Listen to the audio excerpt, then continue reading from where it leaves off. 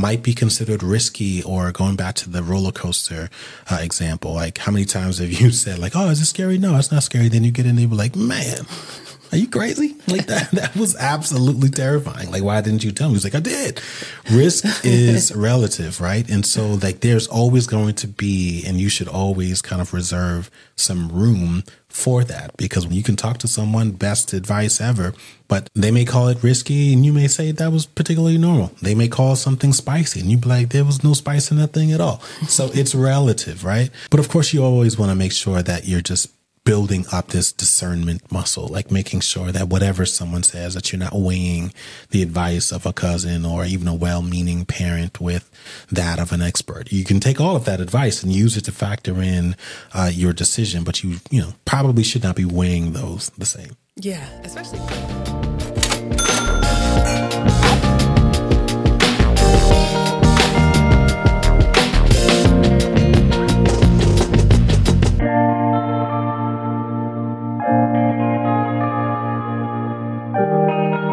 Welcome to the Rich and Regular podcast, where we explore life at the intersection of money. I'm Julian. And I'm Kirsten. And today we're talking about overconfidence in investing, aka the confidence trap. Did you make that up? Which part? The confidence trap? I kind of did. Okay. I thought it was a thing, but then I realized it's not the thing that I was thinking. Oh, okay. But before we dive into my made-up thing, I want to shout out Hannah Shad, who left us a 5-star review that said, finally, nuanced money combos. I've been a longtime FIRE follower. What Kirsten and Julian do better than most anyone is talk holistically about money. Money as a part of your actual life. Most money gurus talk about money in a vacuum, but not these guys. They want to get into the mess and discuss how changes you make to your money impacts your relationship, your identity, your felt sense of purpose in life. Love this couple and this podcast. I feel like we about to pay her to say this. This sounds like an ad. Anyway, I really appreciate it, Hannah. I do appreciate it, Hannah, especially the part about getting into the mess. I need to put this in my media kit. Yes, I do like to get into some mess. Speaking of, typically when people talk about confidence, they're talking about wanting more of it. It's like one of those noble traits that when you don't have it, you always feel a little left out. You always feel like there's certain things that you can't achieve the same way or even on the same timeline as other people. Yeah. But today's episode kind of flips that on its head, because we're talking about overconfidence and how to keep your confidence in check, which is definitely a switch up. I don't hear that talked about too much in the finance world. Yeah, it's an interesting thing. So I wanted to talk about this for a variety of reasons. I think partially because confidence has just been top of mind in my own kind of introspection, and in having so many conversations with others over the last couple of months around like where they are in terms of their goals. And we're all kind of encouraging each other to kind of tap back into that moment of confidence, because we all feel like we are at our best when we're doing it. But confidence is one of those things that is so deeply subjective. Yeah. You know, like one person's confidence is another person's arrogance. Some people think overconfidence is the only way to go. And some people, when they hear overconfidence, all they hear is risk. Yeah. And so it's a really interesting thing that I think everyone can kind of define on their own. And obviously there are some financial and certainly investing implications to it. And so we wanted to talk about that a little bit, because I think it certainly plays more of a role in terms of how people invest, how frequently, what their risk tolerance is. I think it plays more of a role than I think a lot of us are giving credit for. Yeah. And there needs to be a counter message to balance all of this delusional talk. So that's like the new thing, which is like, get delusional about your life. Yeah. Like be a little delulu. There's nothing wrong with that. And there isn't about some things. When it comes to investing, there is a point where you get diminishing returns from being a little delulu. Yeah. So I think we should talk about it. But to your point about what people call confidence, I think when I think about overconfidence, I think about ego, like egotistical. Not the ego as in the realm of I thought self. we were going to get deeply I know. philosophical. And I could. Y'all know I could go there, but I'm not going to. I'm talking about egotistical. And I think there's a lot of ego when it comes to what people think of when they think of a good or a savvy investor. Part of it comes from sort of this theme that we've been tapping on the last couple of episodes, which is this deep desire to be above average, to be better than the majority of people. I think some of the ego comes from that, but a lot of it also comes from media and Hollywood and the way that investors, especially successful investors, are portrayed as these larger than life types of personalities. Yeah. You have to be this outsized personality in order to get these outsized rewards. But the reality is being a good investor really just boils down to your relationship with risk and uncertainty. Yeah. And I think once you understand that, once you truly understand how investing works, whether it's a personal investment or a financial one, you also start to understand the role that you play in your investing story and how that's somewhat limited by the construct of market returns. You're dependent on a market. And I think just larger than that, or more importantly, the whole point of investing is to put your money to work. And so if you have this deep-seated belief that you can work harder than your money because that's what's been ingrained in you, or that all the good things in your life come directly from your work ethic, you're super confident in your work ethic, what you start to do is over-efforting. You start making things harder in this pursuit to prove to yourself that you're a hard worker. It reminds me of those people who clean their house before the housekeeper comes. Like you're just adding additional layers, and it's a way that you get in your own way. I was just about to say, it is probably one of the greatest or purest ways of people getting in their own way or just being duplicative or counterproductive. I haven't used a culinary reference in a while, and as you were talking, I was thinking about cooking a turkey. And if overconfident turkey makers, if you've never, so these are the people who, you know, like you're overconfident, but you end up messing up like some simple thing or overlooking some simple thing, or it ends up a little too salty because you wanted to do all the things from brining it and injecting it and doing all this stuff, but you forgot that you didn't quite thaw it correctly, or then you decided that you were going to fry it and then you so personal. on fire. It feels like it's directed towards me. I'm an overconfident cook. You are an overconfident. I be trying to do the most. Yeah, it's like I just want a dinner. And it was like, no, well, I saw this thing and it's like a miso glaze. It's like, how would you start there? Like if you don't cook off. I think we try like miso glaze instead of just air fryer, like salt, pepper, air fryer. This is why they have the air fryer, right? But you wanted to skip past that and move towards fine dining. But I think from a financial standpoint, I think a lot of it boils down to what you said. And it is very American of us, right? To always want to shoot and strive to be the best. And if you think about some of the earliest lessons that every single one of us is taught, is like hard work is such a virtue. And so much of every reward that you could ever imagine starts and ends with this idea of hard work. And again, that can work against you when it comes to being an investor. And I think that's why you find so many people fiddling and being very overconfident, going back to the turkey example, and wanting to do all the things and constantly looking for the next big thing. And it's like, you didn't have to. You have everything you need right here. But no, they got to, they want to know what's next, what's bigger. But I think there's also something to work in a different way that I don't think a lot of people pay attention to. And maybe it's just me. I don't think that's the case. But I do think that, especially when you are highly compensated for your output and understanding of a particular field of study, that oftentimes tends to shape your investing perspective as well. You consider yourself an expert in this field. As a result, you feel like you have some type of advantage in your ability to understand this particular industry. And as a result, you're a little bit more willing to invest in those kinds of things. I certainly see that with a lot of tech workers. People who work in tech tend to be far more bullish on tech because every single day they're told that they're working on some game-changing, life-changing, society once-in-a-generation thing. And as a result, they tend to be a bit aggressive and much more willing to invest in that. But I'm also not immune to that. I certainly remember, and I did a little bit of homework here, we've spoken about this before, but we spent a considerable part of our careers working in the hospitality industry. And I remember in the early 2010s, right around when we met, this was like the dawn of what they would call online travel agencies, right? So the Expedias of the world, Kayaks, Hotels.com, etc. These companies were changing the game. Like they were coming in as tech companies. They were growing at ridiculous rates. And if you were in the industry at that time, of course, that would have shaped your perspective on whether or not you would buy that stock. So I did some research and I was like, well, what if we had decided to follow that perspective? If we decided to invest in Expedia back then, so 2012, when we met, Expedia's share price was $21 per share. And now it's at $158, which is down from a high of $190. So it's performed really, really well. Do you remember when Booking.com came about?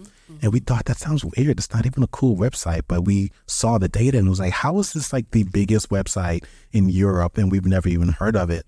Long story short, that stock price back then would have been around $525. And now it's at $3,771. Wow.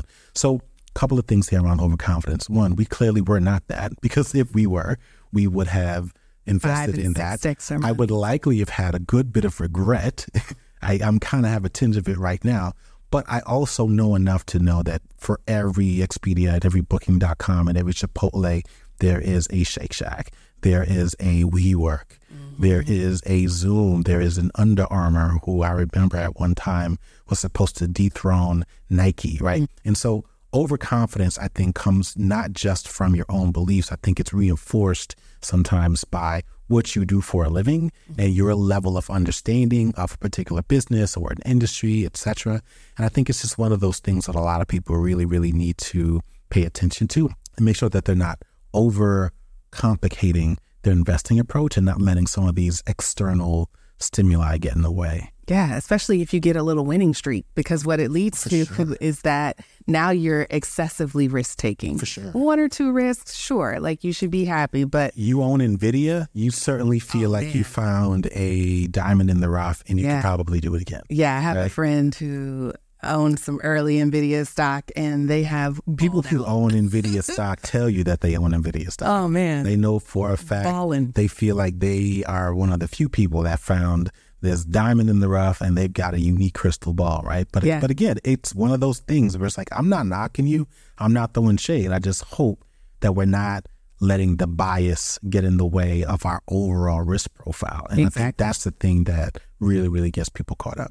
So let's talk about risk for a little bit, because you can't talk about investing without talking about risk. You shouldn't talk about investing without talking about risk. Risk is unavoidable. There's always going to be some level of risk. It's a natural part of investing. And if someone tells you otherwise, if someone promised you a risk-free investment, that's a red flag. That's a red flag. Dead giveaway. While risk in general is unavoidable, excessive risk is completely avoidable. The key to avoiding excessive risk is to understand and get familiar with how it's measured, identify your own personal risk tolerance, and then manage the risk without trying to eliminate it altogether. There's a lot of noise around risk tolerance, and I think it's because people conflate your risk tolerance and your investment strategy with your personality. And so if you are risk averse or if you're high risk, depending on where you're from and what your culture suggests, those are good things. But we act like those are the only 2 options. And there's not. There's this middle ground of just being risk aware and making decisions based off of the information that you have. My dad has this anecdote that says, he didn't make it up. Let me not act like he made it up, but he was the first person who told me it. But he said, bears get money, which is conservative people. Bulls get money, which are the high risk people. Pigs get slaughtered. He didn't make that up. No. He might have made up, if you're going to eat. If you're going to eat shit, don't nibble. It's another one. Yeah, he might have made that one up. But he certainly didn't make up that one. But no, yes. Yes, pigs get slaughtered is meant to highlight greed, right? Pigs are known to be greedy, which is kind of unfair that they get cast as the greedy ones. But don't be greedy. You can be conservative. You can be risky. You can be somewhere in the middle. Just don't get greedy. And I think that's what happens when you get that first little win. You're like, oh, man, it's another one in there for me. I'm so smart. I can probably do it again. Yeah. So much of this really boils down to probability versus possibility. Like, for example, we always use the example of jumping out of an airplane, right? Some people might think of jumping out of an airplane, obviously skydiving. I shouldn't just say jumping out of an airplane. But skydiving, some people would say, absolutely not. I would never do it. I've done it, and it was an amazing experience. But most people just see that, and very similar to what I said at the top of this episode, all they see is the risk. They can't imagine that there's anything to be enjoyed from that experience, even though there's a 99.99% chance that your parachute will open. Right. And again, you don't hear in the news that man or woman lands safely after using a parachute. You hear that somebody passed away, and even that doesn't actually happen that frequently.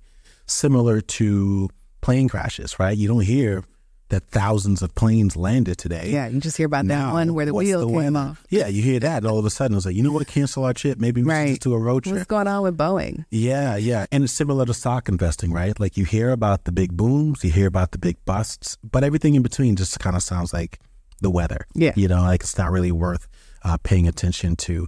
But there are ways and things that I think we should be doing as investors to help us understand the actual probability. That was a real statistic, by the way, when it comes to parachutes. There's a 99.99% chance it's going to land. I looked it up to make sure that I didn't misquote here, and there are at least two, and they might be the same number.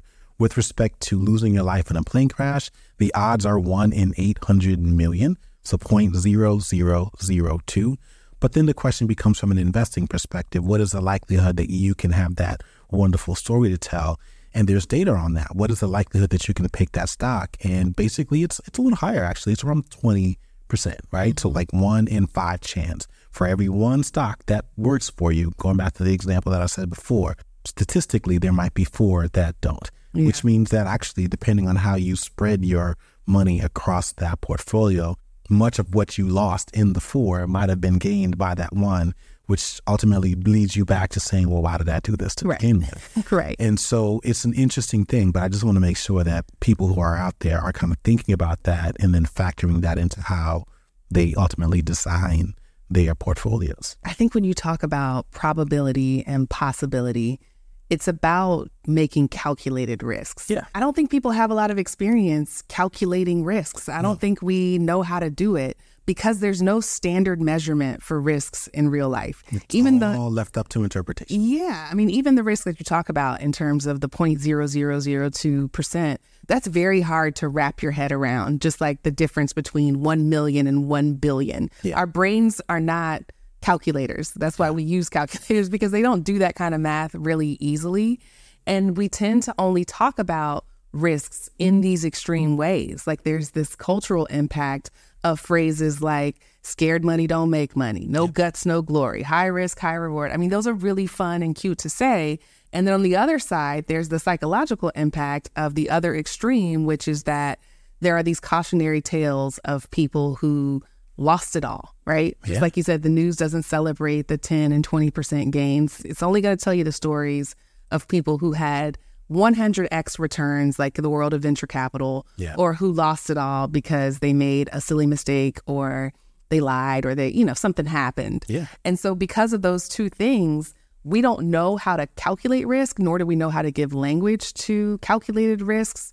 And we're all just looking for these one-size-fits-all solutions, which is not productive. Yeah. It doesn't exist. And I think what that also does is it enables us to take our risk profile in one part of our life and just assume that this is our default level of risk, and then they apply it to their investing lives, right? So like if I'm a race car driver, just assuming these are, even that, me just referring to a race car driver, I'm naturally assuming that people who drive race cars are people who embrace risk. While I'm willing to bet that they can offer tons of data and insights to say, well, actually, it's this than driving your so car. deeply protected by steel and all of these things, like to the point where I can be driving 400 miles per hour, crash, and there's really a low likelihood that I lose my life. So it's not risky or nearly as risky as you think it is. But again, because I know nothing about race car driving, I'm making these kinds of assumptions. And I think that's what people do with investing. And so I think there are a couple of things. There are 2 indicators in particular that I want to talk about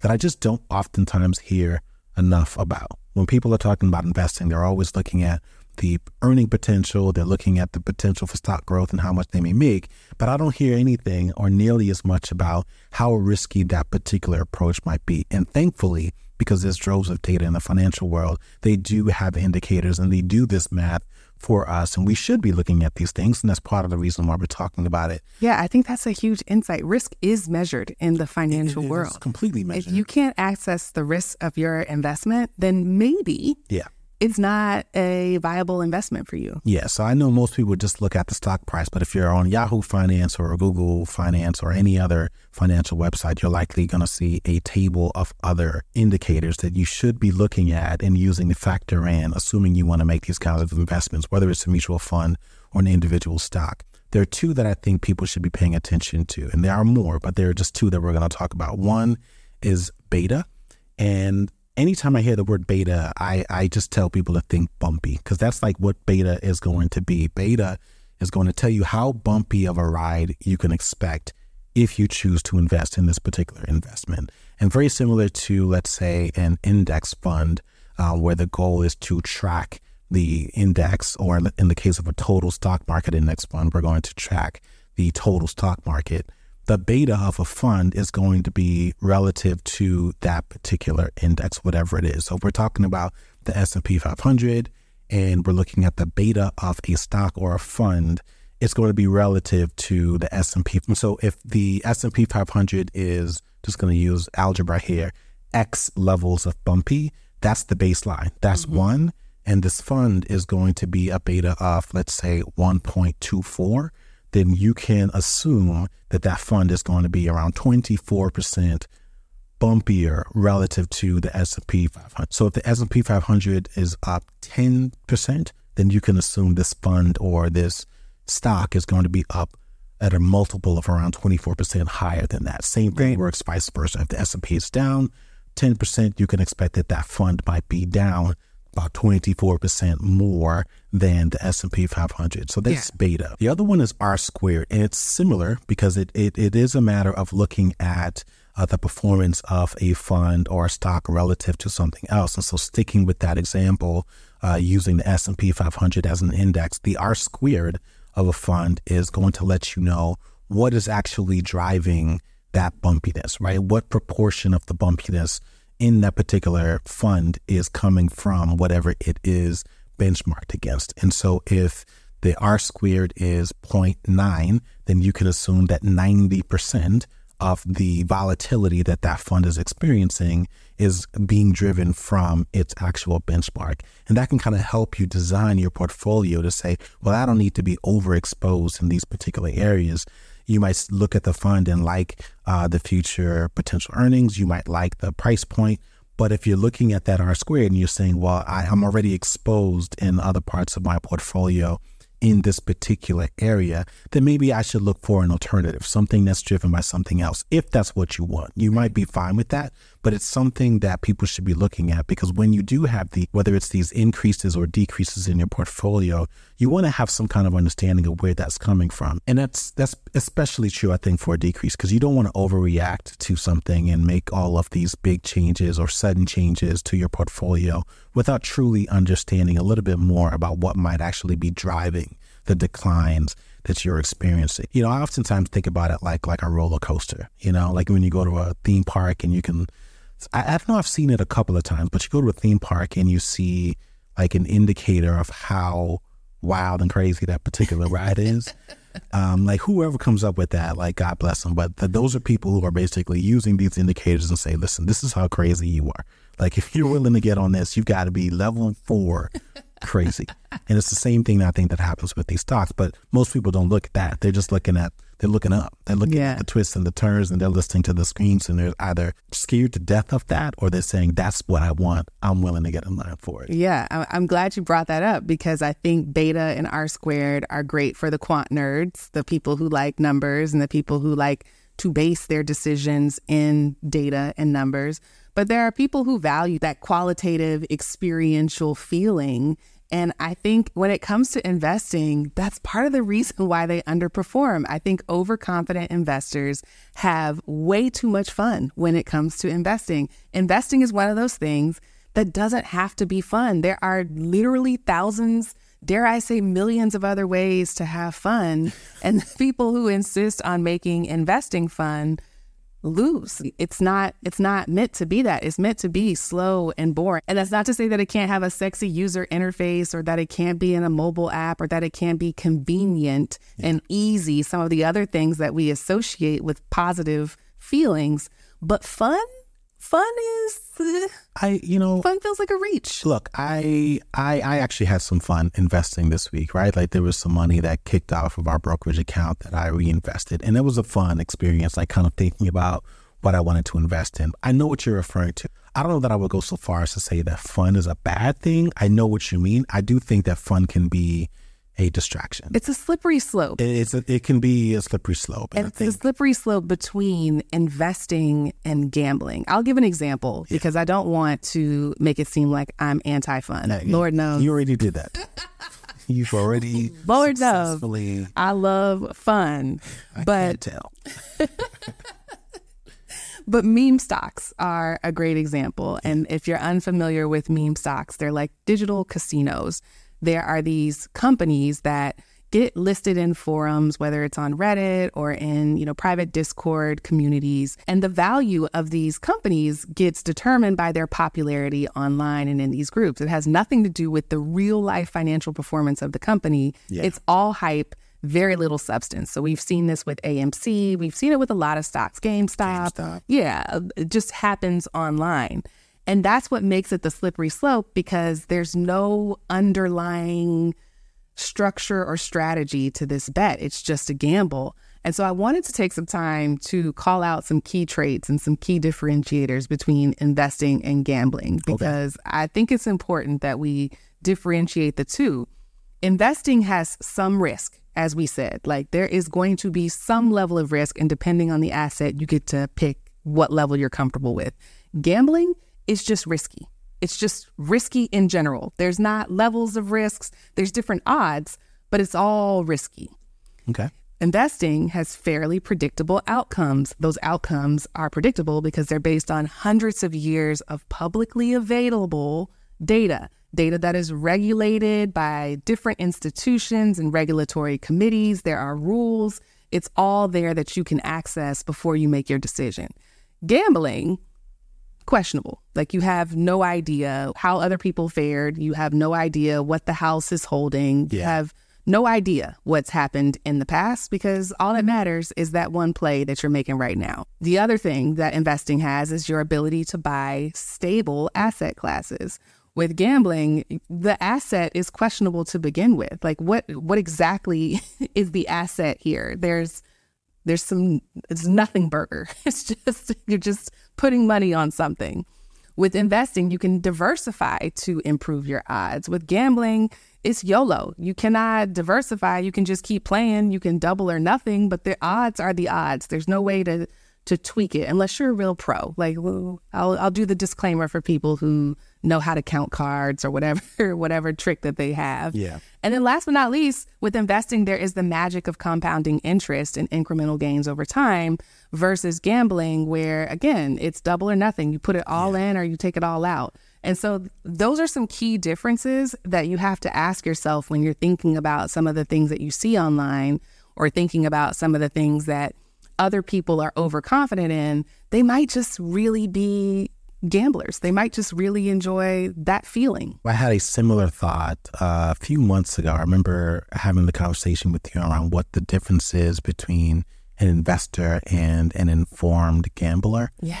And I think so much of it, it just goes to prove that these things, these ideas kind of exist on a spectrum, right? Because there are some gamblers who are professional gamblers and earn a consistent income. Now, granted, I don't know much about them, but I know they exist. And to your point, they count cards, or you might have a particular level of understanding of the sport and inside information, like all of those things. But there are bodies that exist, like a casino doesn't necessarily exist. Like, maybe you say, like, with gambling, the casino exists as a governing body, but then you've got the Fed. You can get into those kinds of details. Yeah, but the house always wins. The house it's designed for the house to always win, whereas with the Fed, it's designed for shareholders to win. So it's a fundamentally different relationship. But yeah, there's something to it, but I'm glad you kind of highlighted what some of the core differences are, because I know we certainly get that pushback quite a bit from people, especially if they just did win a lot of money betting on the game, or my entire trip to Vegas was paid for 10 minutes. Yeah. I get it. Buy an altcoin. Yeah. So speaking of altcoin, right, because this is something that I also looked up, and I think this is part of the reason why people find themselves kind of traveling the road of confidence and kind of going a little bit too far to the point where they end up in the gambling side of things. Speaking of altcoins, I'm going to go back to the 2010s again. I feel like I'm dating myself for maybe the second or third time in this episode. But do you know what the number one best investment you could have made in all asset classes, what the number one best investment you could have made in the 2010s were? I'm going to guess Bitcoin. Correct. It's Bitcoin. Yeah. And so you've got cryptocurrency promoters sort of dangling that over your head and then taking everything that you just said around investing in gambling and saying, call me what you want, but I made the right decision one time in 2010. Correct. And I expect you to make it again in 2023 because I benefit. Correct. And so this is part of the challenge, and I think part of what so many people kind of struggle with, because they do convince themselves that, yes, I do understand risk. Yes, I do understand that there may be consequences to being overconfident, but I just need one. I just need that one little hit. It's that little, I just need to hit it one time, and not even the big jackpot. I just need it to happen one time, and all of the losses will be washed away, and everything will be made right in the world. There's a little bit of data that we pulled up. This is from a CNBC crypto study on investing, and it showed that 80% of investors globally have lost money investing in crypto, and the median amount lost was around 36% of their account. This is according to eToro. There's another study, and we quoted this in our investing class, Making Money Grow. There were a couple of studies that we quoted. It was around options trading, and it basically showed that it was statistically impossible for people to do this well over a certain period of time. They tested it in, I believe, Taiwan. They tested it in Brazil, and they tested it at the University of California. And so at different stages over the last 5 years, I believe it was, they looked at different pods of active options traders, and they were all finding similar results. And even the people who did well found marginal improvement relative to what they would have gotten if they just invested the traditional way. So again, not to discredit options trading, it's not to discredit cryptocurrency, but it's to help people understand the probability of having a favorable outcome, and then using that probability and the risk to kind of taper down and right size their confidence levels about whatever it is that they're doing, and using that to design a portfolio, sort of place a cap on what they're willing to risk so that they don't end up on the losing end of a gamble. Yes. Yeah. There is a professional gambler who I love, Annie Duke, who writes books about how to make better decisions when you don't have full visibility to the other side. And so if you're interested in learning how gamblers think in a really informed way, and some of the tips that we're about to give are tips that I'm sure she would echo because they just make sense. Yeah. So check out Annie Duke and her work, and maybe someday she'll come on the podcast. Oh, I think that sounds like a good idea. Okay, let's roll through some of these tips. This is a little bit of a recap. So one is to make sure that you always have something to compare that investment to. And so in the case of the stock market, you always want to ask relative to what? So this is risky. Great. Relative to what? Is this risky relative to a bond investment? Is this risky relative to the S&P 500? That should really be your baseline. And I think that also, going back to beta and R squared, gives you an idea of what that investing journey might look like. So you're not investing because you heard that something is going to triple in value over 10 years and freaking out when the ride gets a little bumpy in year 3, right? Yeah. So you really want to get an idea of what that is. I think the other thing that does not get spoken about enough, and you mentioned this idea of having a qualitative indicator, but I think just talking to seasoned investors, talk to people who are older than you that can tell you about what might have represented Expedia in their day or Booking.com in their day. Like, get a better idea of what those full journeys look like, because I think a lot of people want that story to tell, and that's a part of the investing experience. It's like everyone wants the ability to be able to say, I bought this stock or this fund at this time, but we don't talk to enough people around what the full breadth of that experience might have been like, because it wasn't all great the entire time. There have been periods, if you owned Apple stock, where you kind of felt like, oh my God, this company is going to shit the bed time and time again, but they didn't. And now here we are 30 years later, and everyone's saying, oh, this is a no-brainer. But you would have had plenty of reasons to not buy or to sell Apple stock or Meta stock or Amazon stock just over the last 10 or 15 years. And so talking to people who've kind of lived that experience in their own generation, I think gives people a little bit more perspective so that they're not overreacting or afraid to jump in if that opportunity presents itself. And they can also give you the perspective of when a company has kind of hit its max. It's a reliable stock. It's a legacy stock and it delivers great dividends. But if you're expecting returns from it, there's a point where all companies aren't really growing anymore. They're just kind of coasting. And knowing where a stock is in that life cycle is a really important thing that you can learn from a seasoned investor. Yeah. My tip is to increase your exposure to data points. So like you said, knowing what risk is compared to something else, the same is true for the reward, for the outcome. To know that you can make 300% in crypto or you can make 300% in the stock market, it might take a little longer, but knowing that the option to make 300% is available in both is a really important tool, because then you can understand, all right, well, what are the other things beyond just the result that I can compare it to. The other part of looking at more data points is that you become more informed and you get used to seeing patterns, and you can understand if something is a pattern or if it's just a one-time thing. Like you said, typically companies will go up and down. It's completely normal to have variable performance depending on the quarters. And because in the US we report out quarterly, you don't want to get spooked. You want to know that there's a low season, that things happen, and that companies eventually scramble and hopefully can bounce back. And then the last thing I'll say about exposure to data points is there's this term called anecdata. And it goes back to what you were saying about talking to investors that are older than you, or more seasoned than you, more experienced than you.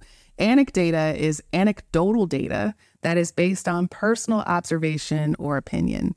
So it's just another way of seeking out beyond just the quantitative numbers, hard and fast data. It's really talking to people about their personal experience and being introspective about your own personal experience to add that as a data point that you are exposing yourself to and considering as you're thinking about these investments. Yeah. Next tip, recognizing that risk is relative, right? Yes. You could argue the same is true for reward or being rich, any of those things. It's relative. And I think that's something that people know, but they don't actually factor into those moments where they're like really at this point of consideration, because all they can really care about is what's happening in that particular moment. But what might be considered risky, or going back to the roller coaster example, like how many times have you said like, oh, is this scary? No, it's not scary. Then you get in there, like, man, are you crazy? Like that was absolutely terrifying. Like, why didn't you tell me? He's like, I did.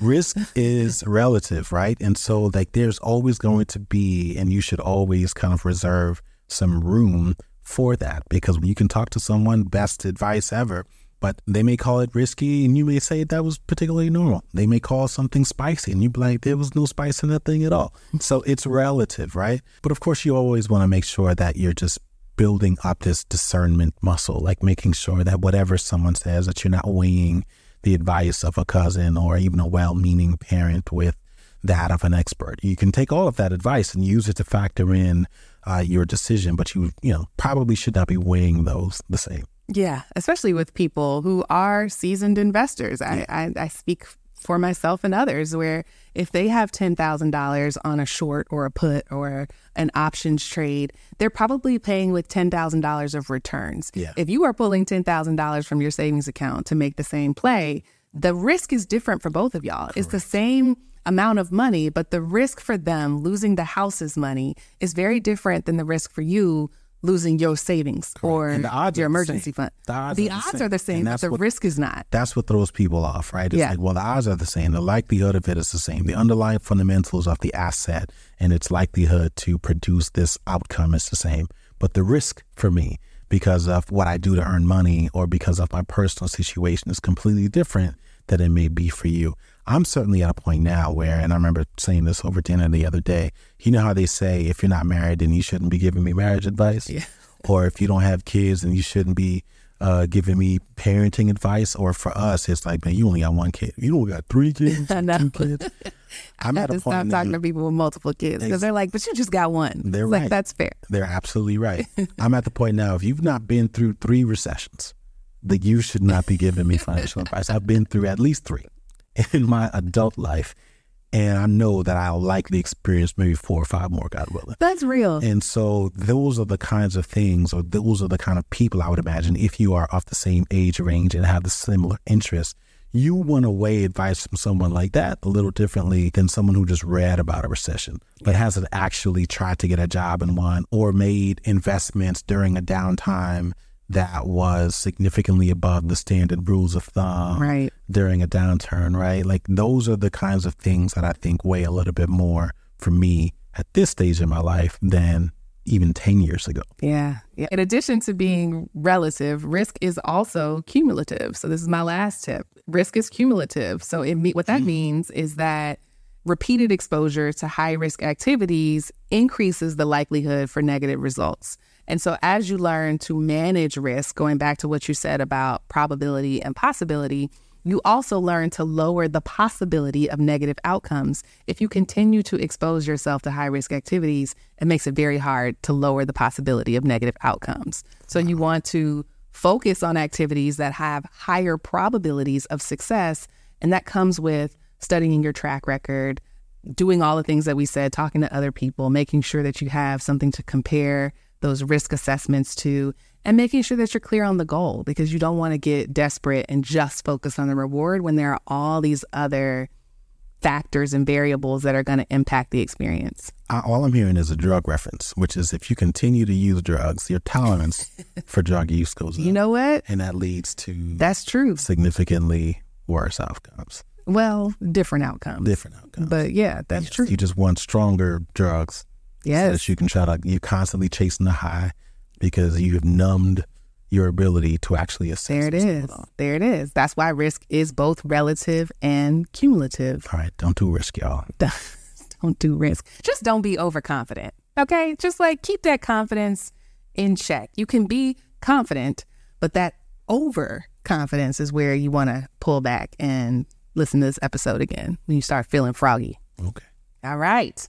Well, thank you for listening to another episode of the Rich and Regular podcast. If you like what you heard, you can let us know by leaving us a 5-star rating and review, or you can drop a comment below and keep the conversation going. We will see y'all next week. Okay, upgrades. If you like videos like this and want to see more, make sure you click subscribe and turn on notifications.